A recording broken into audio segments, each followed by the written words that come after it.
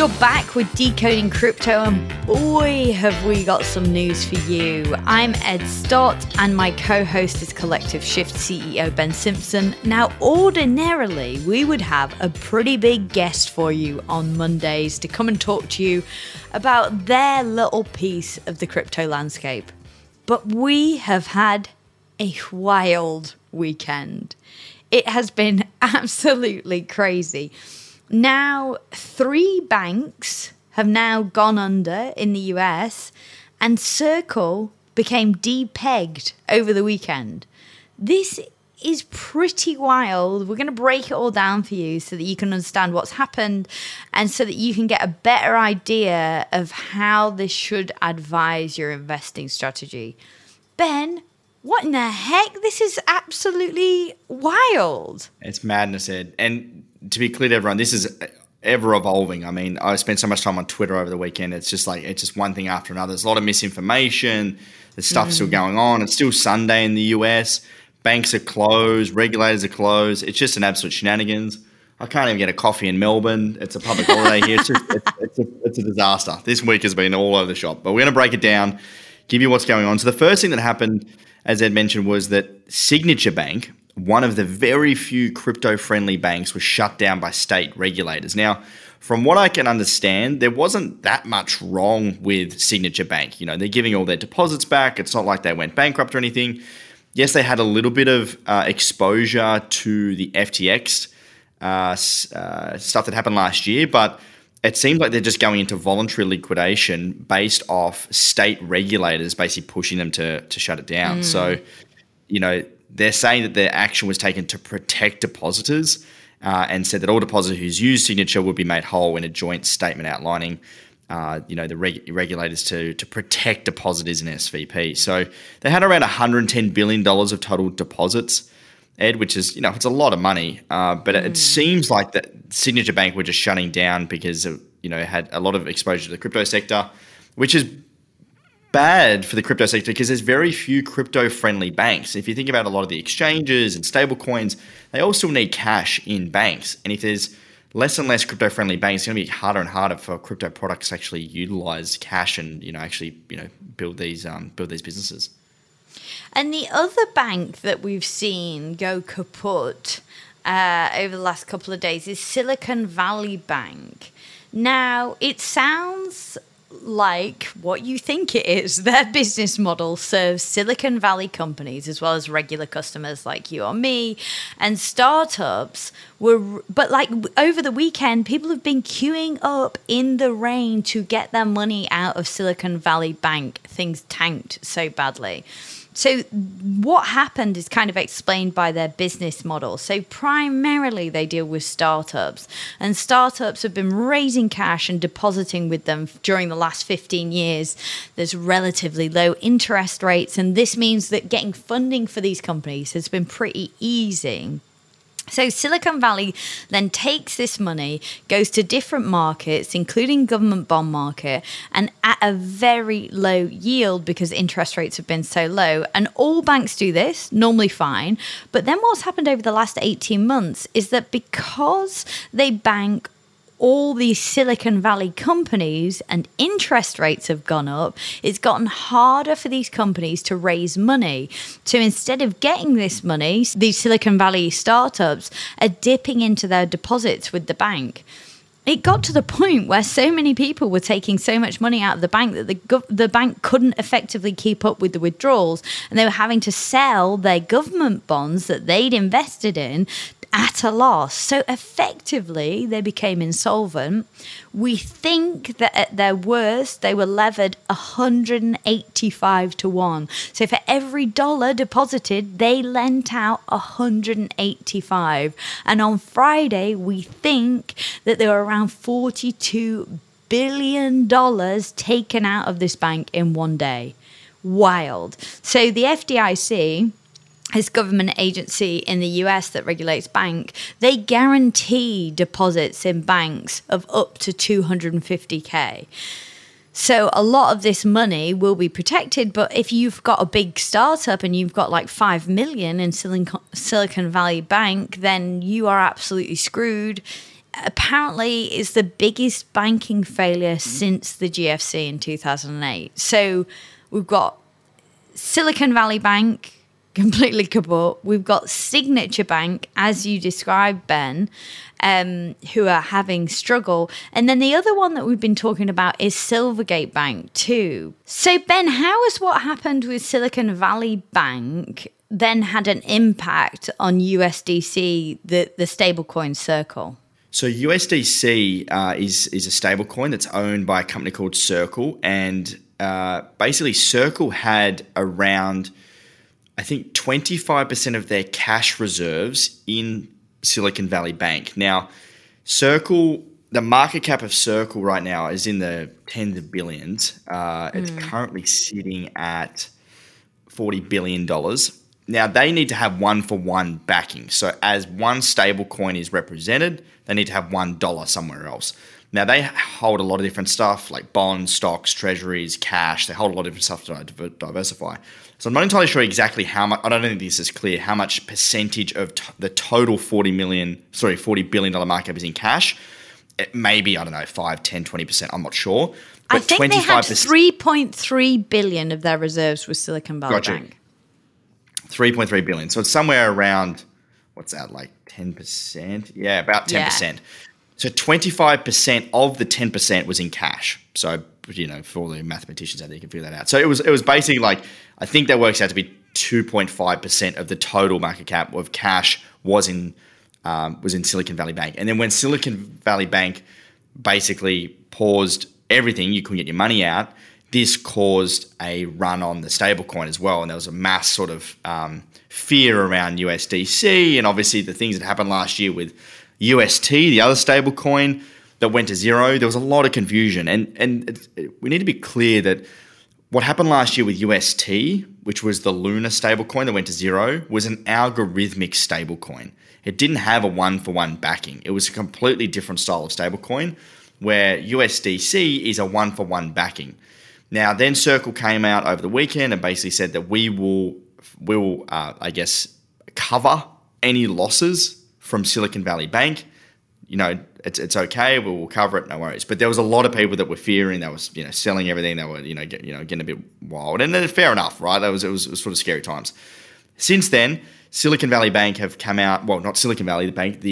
I don't know exactly the institution in the US, but the US government basically come out and said that they will be covering Silicon Valley Bank. They will be giving all the deposits back. I think it might even be as of like tomorrow, US time. Everyone will be able to get at least some of their deposits back, and then they'll cover the rest, which means that Circle will be made whole. And as of the time of recording, the USDC stablecoin is now back to it's at 0.99 cents, 993, so it's basically back to $1. It got down to as low as, I think, 0.92 cents, Ed, or 94 cents, sorry, not 0.94, 94 cents. It should be at $1, and now it's back to basically $1. So it seems that most of the fear in the markets has been, sort of starting to recover and people coming back to normal, but yeah, it was certainly scary times over the weekend. And I don't think we're out of the woods yet. I mean, especially with the not having crypto-friendly banks.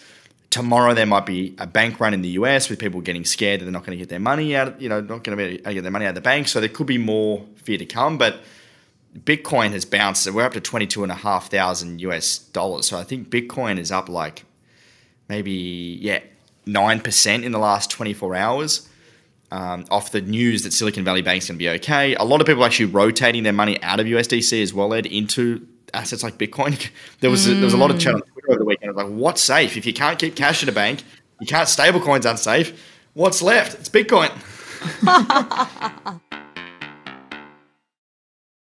It's really interesting. I think one of the things, like as a beginner in the space, stablecoins can be a bit confusing because like USDC and Tether never truly trade on a one-to-one basis because the price does fluctuate around fractions of a cent. So if you go and look at the chart, you will see that it kind of jumps around a fractions of a cent around that dollar.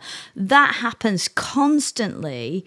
but you need to know that you can still always redeem at exactly 1-to-1. And that never changed when USDC became depegged over the weekend. All that really happened was that the markets got spooked because everybody knew that Circle had so much of their reserves in Silicon Valley Bank, which went down. The other thing that you mentioned there, Ben, is that obviously now the government in the US have come out and said that they are going to cover all the losses of Silicon Valley Bank, but they've gone, hey guys, don't worry, that's not going to be taxpayer money. We're not going to get taxpayers to pay for it. But then obviously, as we know, is the question is, well, then who's going to pay for that? You know, the obvious answer is that the government is going to print more money. And we know that that has huge ramifications for the economy. And the other thing is that if the government is willing to come in and make these pretty serious, steps to prop up these banks, and as we've seen with Signature Bank, they've come in and said, no, you can no longer operate, which is a pretty fierce thing for a government to come in to do. It begs the question is like, how strong is the US economy really if they're willing to go to measures that are this extreme so quickly? They must have been really scared of systemic banking collapse. I mean, to me, it suggests that the US economy is teetering, but I don't know what you think, Ben. Well, yeah, I was watching a video this morning of Janet. She's Janet Yellen, the Treasury Secretary, and she was basically coming out, and she was a little bit vague, but she was basically saying that we do not want contagion, and that's why they're taking action. So, although a lot of the stocks as well of these companies have plummeted, they're not bailing out the stockholders or the bondholders. They're just bailing out the depositors, so depositors can get their money back, and trying to prevent contagion. Because the worst thing that can happen here, and like Ed said, banks don't keep all the money in the bank. I think the rule is in the US, I think it's up to 25. You need to have, I think it might be a minimum of 25% of the money in the bank, or at least liquid assets. Mm-hmm. But they have very little cash. What they do is they, I think it was Silicon Valley Bank had $120 billion worth of customer deposits and only had, I think, somewhere less than $20 billion of that was in cash. The rest was in investments. So if you think $120 billion of people like you and I, Ed, have deposited our cash in the bank, they're keeping like 10, 15% of that, and they're investing the rest to make money. So then what happens when you get a flood of people wanting to get their money out? The money isn't there, and you get a bank run. And that's what they're hoping doesn't happen with the other banks. And it's important for the Australian listeners to know, if you don't know, the US banking system is completely different in the US to Australia, right? Like a lot of the listeners probably have money in like, ANZ, CommBank, Westpac, whatever. There's sort of very few banks highly regulated here in Australia. In the US, completely different. There is a crap ton. And I think the rules of what banks can do over there with their money is a lot more loose than here in Australia. So you don't get that sort of risk of the bank run, because banks, I believe, here in Australia are kept more, regulated with what they can do with their money. And that's what they're so worried about in the US right now. Because if Monday morning opens up, tomorrow in the US, when the banks open and everyone runs to get their money, that money isn't there. And that's what you need to understand, listeners. Like that cash isn't there. They've used that to give to other people to invest. It's out there in the wild. And once you start getting a few losing trades with other people's money, that's what we've seen with Silvergate and Silicon Valley Bank. It goes to shit really, really quickly. It's so interesting now, though, isn't it? Like, looking at this, obviously, I feel desperately sorry for the people who've lost money, and that's a terrible situation to be in. But it's really interesting now looking at this and seeing how intrinsically linked the markets are. We were talking to Josh Gilbert from eToro when he came on and he spoke to us about the macroeconomics of crypto, and it was really interesting. But he was talking about how, the wider economic situation impacts crypto. But I think that is definitely a two-way street. We're seeing how crazy tangled crypto now is with the traditional banking system and with the entire economy.